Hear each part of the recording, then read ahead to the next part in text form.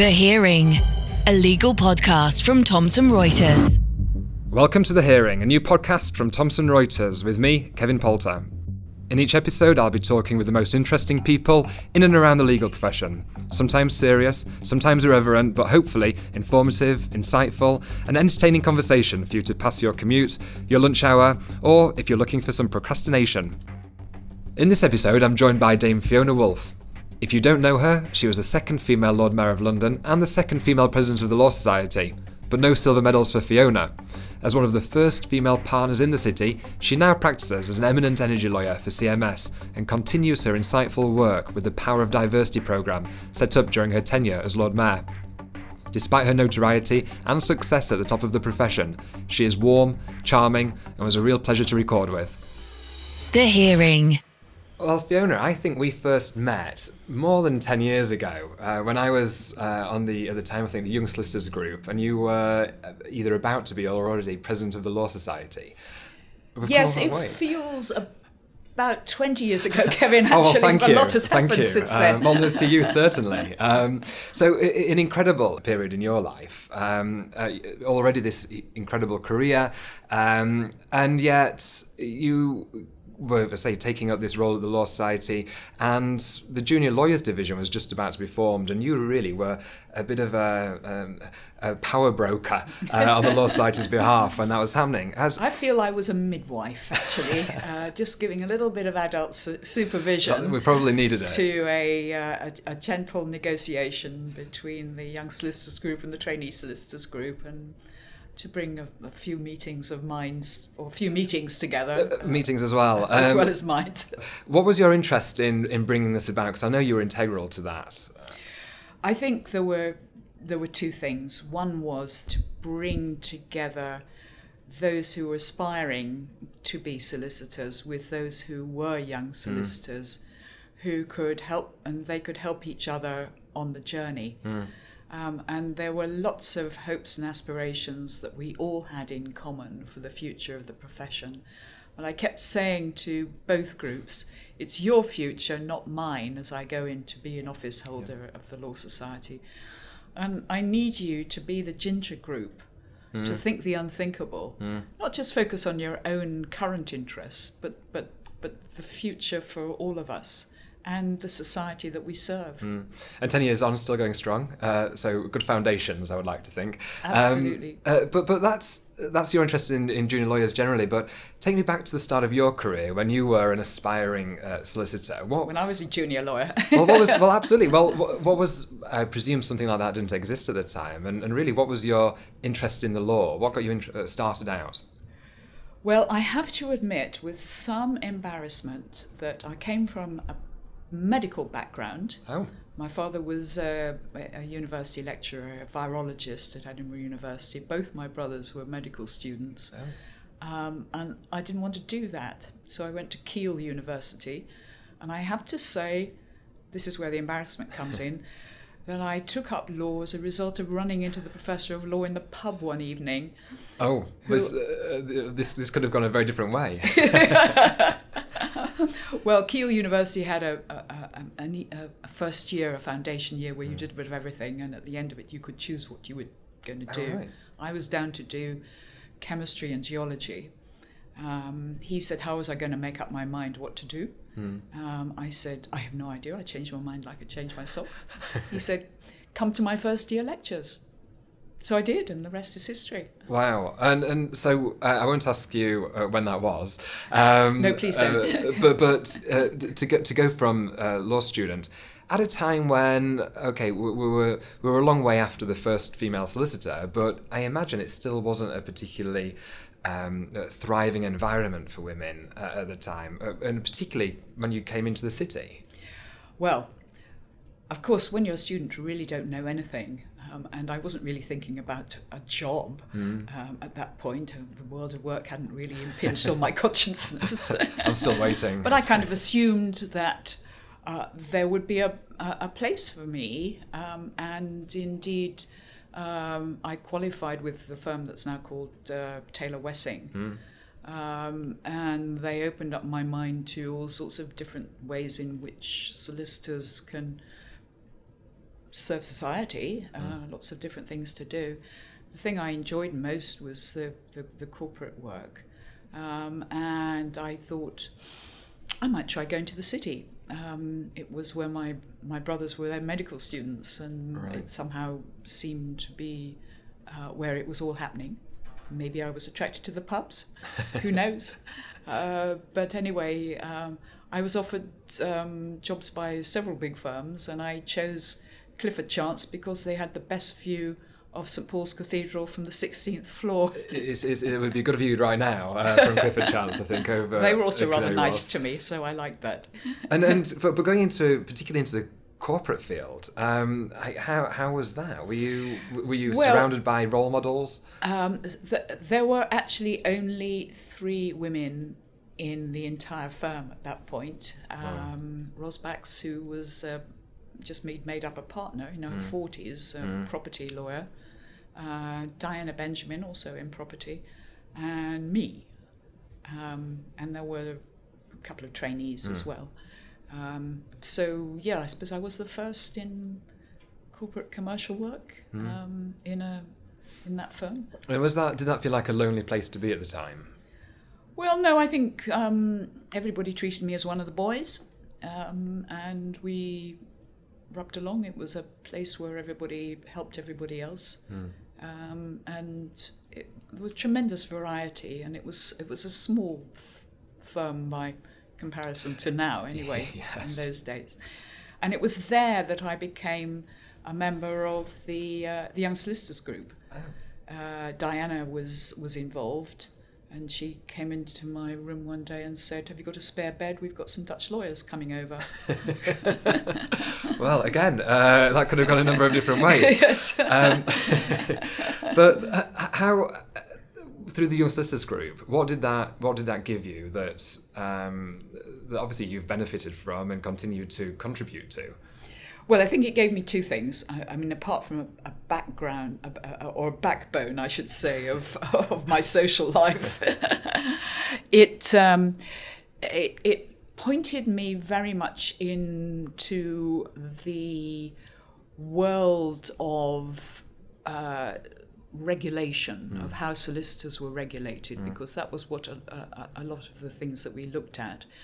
And secondly, it made me think about the contribution that solicitors should be making, and to law reform, and a whole wide area of different fields of law.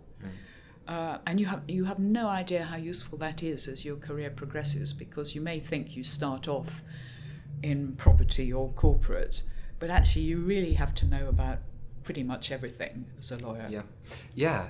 I often get queries about driving penalties and parking fines at cocktail parties. Usually, yeah. But again, just let me go back for a moment. The Young Solicitors group gave you the social life, and obviously there was a social life already, presumably at Clifford Chance and at the other firms that you were working in as you came through.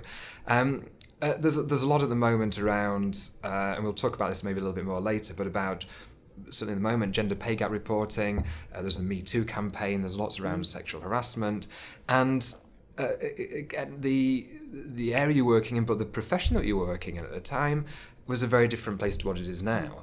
Were there times when you felt in any way isolated, harassed, or like you would be potentially, in a very glorious sense, discriminated against in your career, or set back in any way? I wouldn't say it was anything as dramatic as what you've just mentioned, but more that there were stereotypes that I was having to fight against. I mean, I tell the story of when I was interviewed to go on the council of the Law Society, and the opening question was, "You're a family lawyer?" And I said, "No." And they said, "But you've been nominated by the Association of Women Solicitors." So I said, "Yes." So they said, "Oh, well, I mean, that was why we asked the AWS to nominate someone, because we were looking for a family lawyer." What about social welfare? So I said, "No, I don't do that either." And they said, "So what do you do?" I said, "Well, I'm doing a power station project in Northern Ireland." And their jaws dropped. Yeah. I imagine it was pretty quiet after that as well.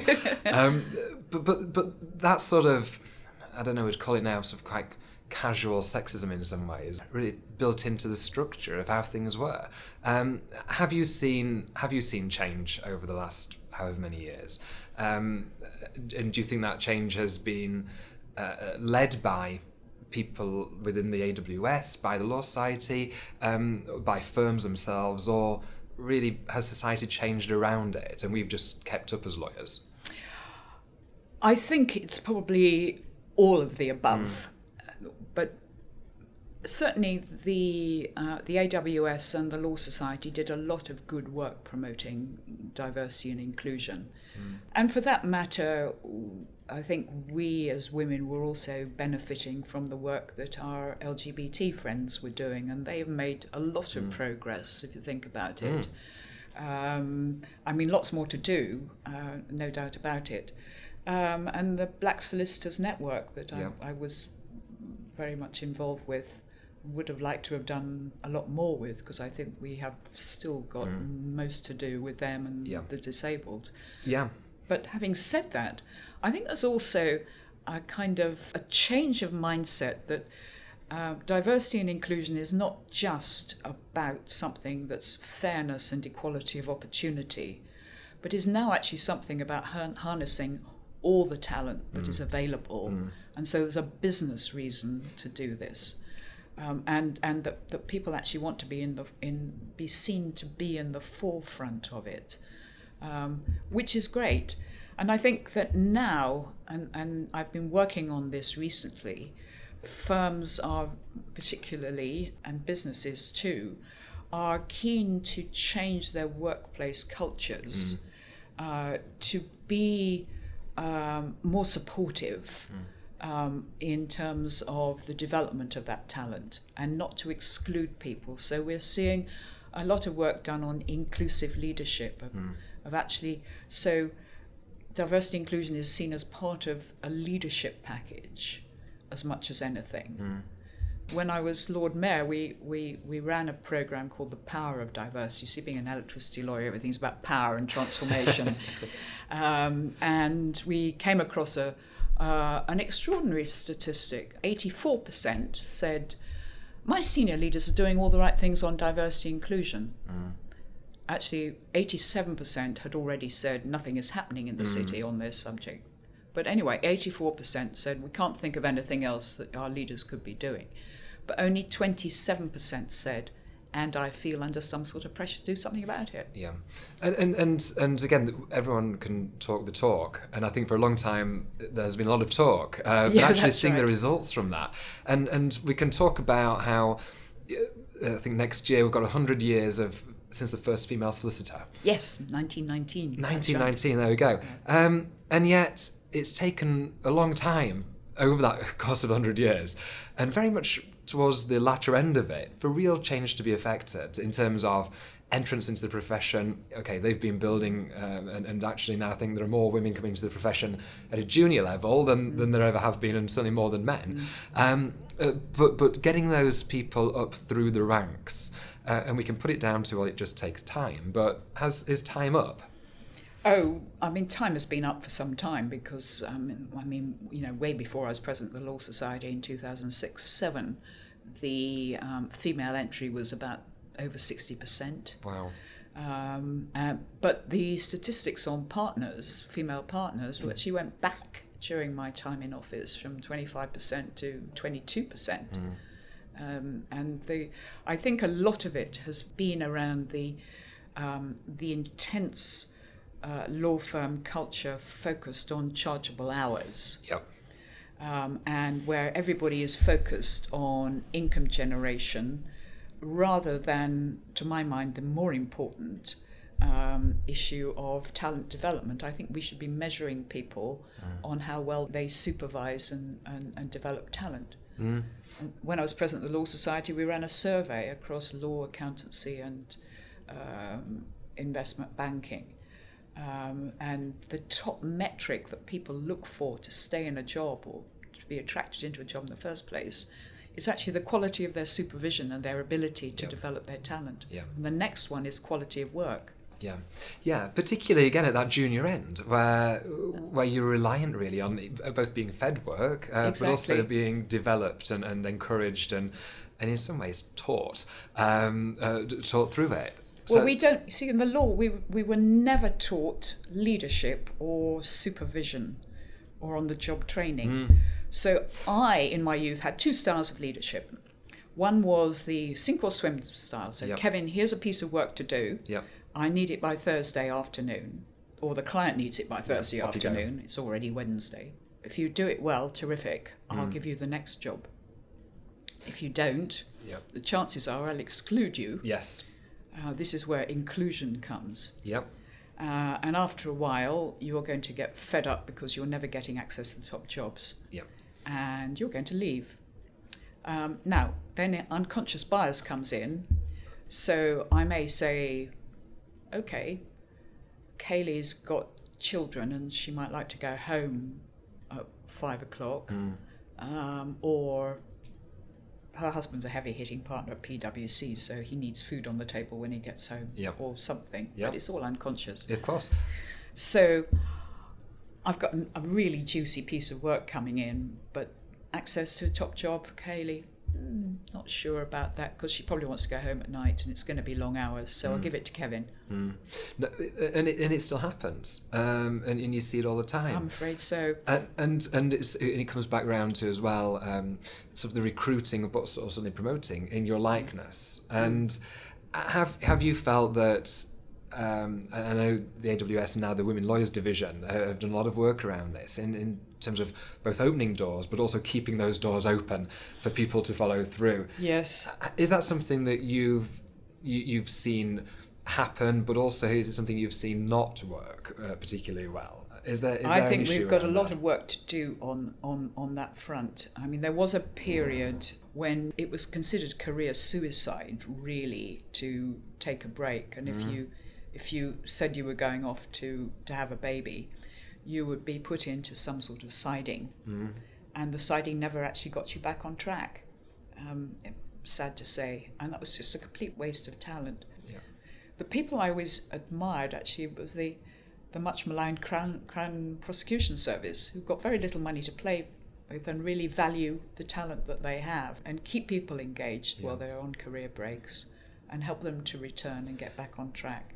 And what do you think makes them stand out? What makes that different? Is it the public sector? Is it sort of a different ethos? Well, I think it's a culture of valuing people apart from anything else. They are valuing difference. But also not purely down to cash either.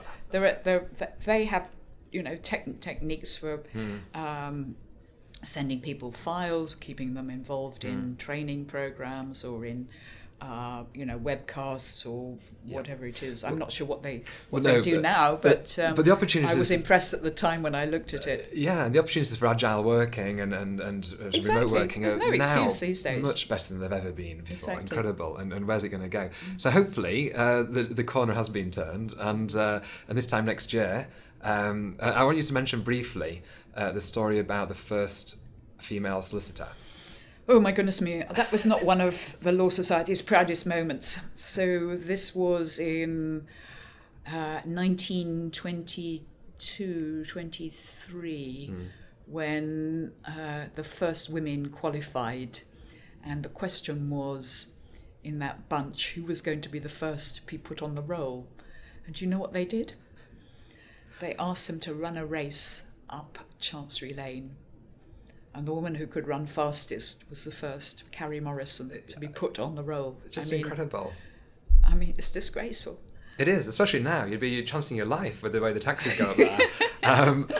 It's not a very wide pavement either. It's not great. But just incredible. And it's not that long ago. No. That's what we need to remember. No, it's not long ago. But diversity clearly has been one of your passions. It's been something that's really you've stuck with right the way through your extensive and very broad-ranging career, and you've already dropped it in there. But Lord Mayor of London, the second woman Lord Mayor of London in 1100 plus years or something crazy. It was 825 years since 1189. There we remember go. There wasn't I've got 11 11 in there somewhere. Yeah, second in 11. Yes, that's right. Since 1189. Now, first of all, How does that happen?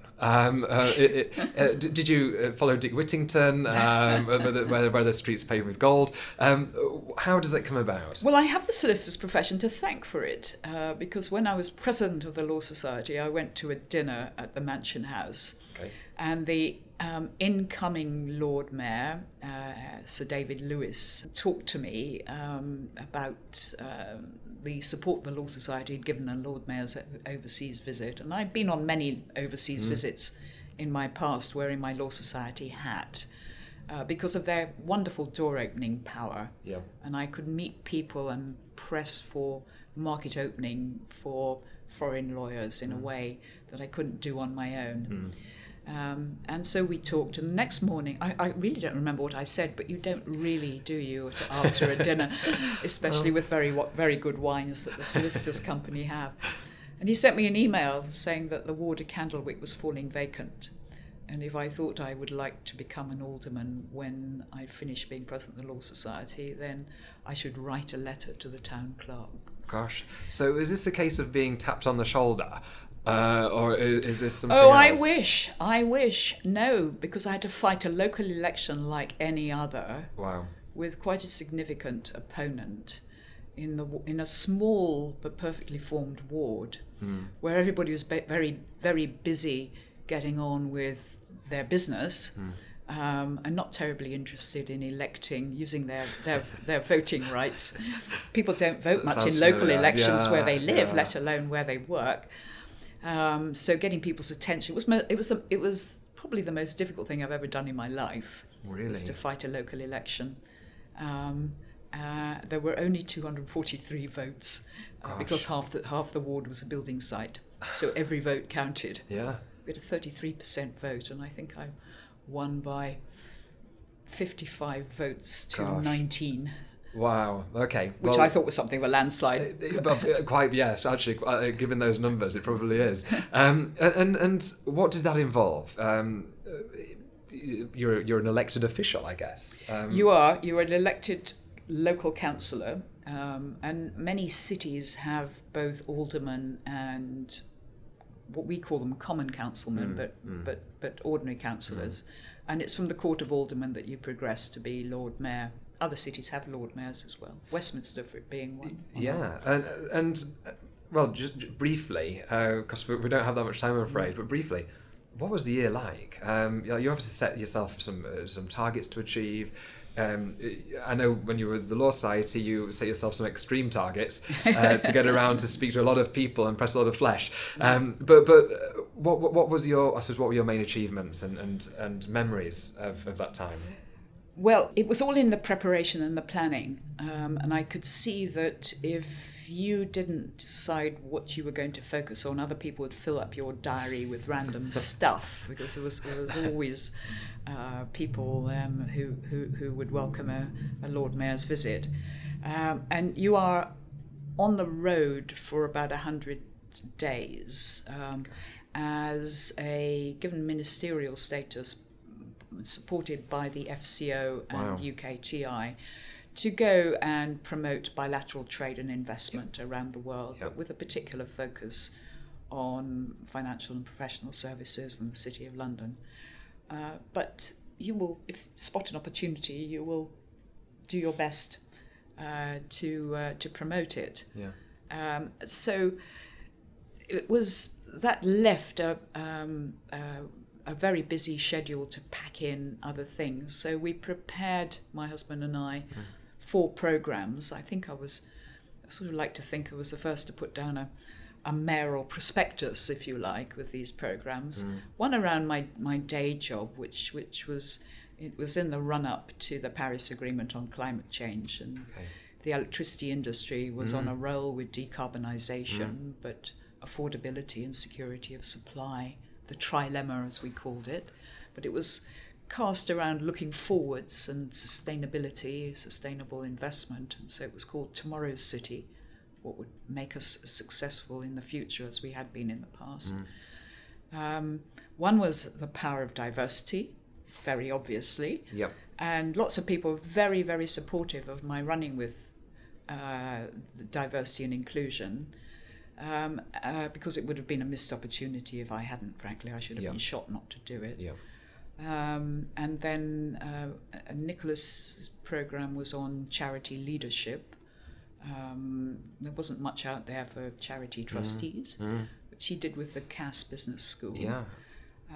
And then the fourth one was to create a new paradigm and a new platform for the Lord Mayor's charitable appeal, which would be a force for good, not just fundraising, but in kind, and that continues to run with the Power of Diversity programme. Well, let's talk about the Power of Diversity programme for a moment. You've already mentioned some of the statistics that came from it, which are absolutely fascinating, and I would encourage anyone to have a good look at it as well, whatever you're working in. But there are some clear lessons in there. But tell me a little bit about what it really set out to achieve. Because again, we've said before, there's a lot of talk around these things.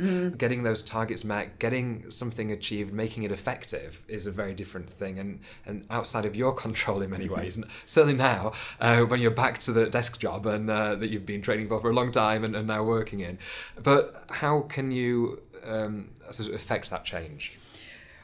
Well, I think what encouraged me to set it up was the fact that, as I said, lots of people were very supportive of the idea of a diversity inclusion programme. And a lot of the captains of industry said to me, we are actually quite frustrated at the lack of progress. We feel we've been working on this agenda for a long time.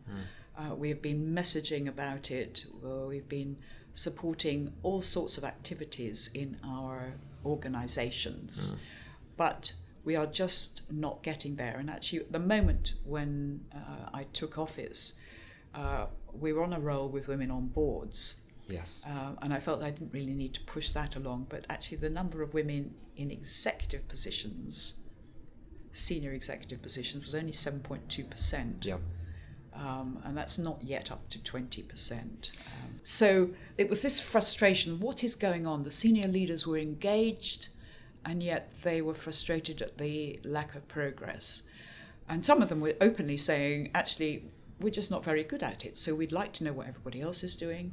So I felt it was a collaboration. And it was a real light bulb moment when Eileen Taylor at Deutsche Bank said, we're collaborating, we need to collaborate, we're not competing with each other on this. So 34 organisations got together, and after 6 months or so of talking and comparing notes, we decided that actually we really needed to focus on the workplace cultures and practices, and particularly on what was happening at mid-level, the keepers of the talent pipeline. Yep. Because the pipeline was leaking and people were not being pushed up it. Yeah. The leaders might like to pull people up, but they needed the push as well. So that was really what motivated it. And do you still think that that's the case? We hear a lot about change coming from, it has to come from the boardroom. It has to come down. Do you believe that change can be pushed up in some ways? It's not just about being pulled up all the time. It can be pushed. It can be forced. Everybody has a role to play in this. I think the juniors and the new entrants have a role to play in making their presence felt, their expectations of quite simply a society that isn't just one about fairness, but one about opportunity, and they want to be included in that opportunity. And so if they're not helpful and run around saying, what can we do to help on this, because that's the way to get people's attention, they have only themselves to blame if they get ignored. But it's the people at the mid-level, and mid-level can be actually probably a solicitor who's 2 or 3 years out, who's supervising a trainee and maybe one other, who is a leader, who could probably do with some leadership training about how to include them. We could all do with it because, I mentioned my style of leadership was a sink or swim one, but the alternative one is a kind of micromanaged, this is all very interesting, and gosh, there's a big meeting with clients coming up, so maybe I should actually take this back from you and do it myself. So I'm actually denying an opportunity to learn and try. And so if we could get not just leadership training, but a mindset going that actually the talent that is working with you, the talent that's supporting you, that's doing the work for you, is as important as a client and bringing in a new client, because you're only as good as the talent that you're working with. Yep. And if you can help to develop those talents in a way that increases versatility and flexibility, that means that, in my terms, you are not just doing connection agreements for the national grid, you can do gas as well. You will be more productive, and that productivity will drop to the bottom line, which is easily measured. Because I'm afraid people are only measured on their income generation, or in our case, the chargeable hours. Well, you've hit the nail on the head, and I think until firms, whether it's in the city, whether it's outside the solicitor's profession, until they recognise that there can be an impact on that bottom line, a positive impact, I should say, it's still something which seems underinvested, and particularly, and as I've said for a long time, that you can have very good solicitors, but they don't automatically make good managers. No. And it comes without training, and it comes without really often, and I shouldn't say this is a generalisation, but often it comes without any training or any support structure in place. This is a big problem, and it's affecting, like you say, that bottleneck, that pipeline at that mid-level. And I think you're right. And if that can change, and there's a willingness for it to change, which probably does come from the top down, then I think. And think how empowering it is for the mid-level managers as well, because we're asking a lot of them. We're asking them to be the worker bees, to do the work. We're asking them to pull in the business. We're measuring them on that, but we're also asking them, although we're not measuring them on their ability to manage. Or supervise some other people. But so we are all in this together. There is nobody in a firm or a business that is not involved in furthering the diversity and inclusion agenda in all its forms. And you can do lots of activities, but unless they are part of a concerted effort to make everybody feel included, to feel that everybody can develop their talents, that everybody has, access to the top jobs. And a lot of firms are actually working on how work is allocated, and those top jobs are allocated now, and they have programs on that. Yes. Which is really good. So, for you, what's next? I understand that you've already retired twice. Yes. Is there a third time the charm? What's coming up for you? Well, now my husband has just retired, and there is a certain pressure on me. Although I have to say that just right now, the moment in the electricity industry is so delicious because having decided that we do have to decarbonise the industry, but we also have to do it in a way that's affordable and that keeps the lights on, is causing us to rethink a lot of things. And we're at a moment in the industry which is a bit like that wonderful moment when somebody looked at a suitcase and said, why are we carrying it by a handle on the long side when we could put wheels on the short side? And I'm involved in a couple of jobs that are just part of that are the heart of that. And it's just too delicious a moment to go and squander the children's inheritance. So it's not a case of you're not being allowed to retire, but actually you're very much keen to carry on for the time being. And we talked briefly earlier, just before we started recording, about your life motto, which I think is worth sharing with everybody, because I think it's something that we should all be living by. Well, my life's motto usually makes people laugh. It's get lucky and say yes. The serious message behind it is that you can, by thinking ahead for yourself and with and for others, actually create your own luck.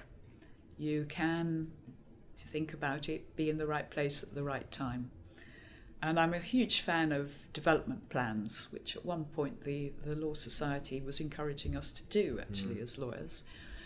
And the message behind saying yes is actually, saying yes does involve you getting out of your comfort zone on many occasions. But there is nothing more delicious than feeling that you have, by rising to a challenge, learnt something, and you are now in a different place than you were before you said yes.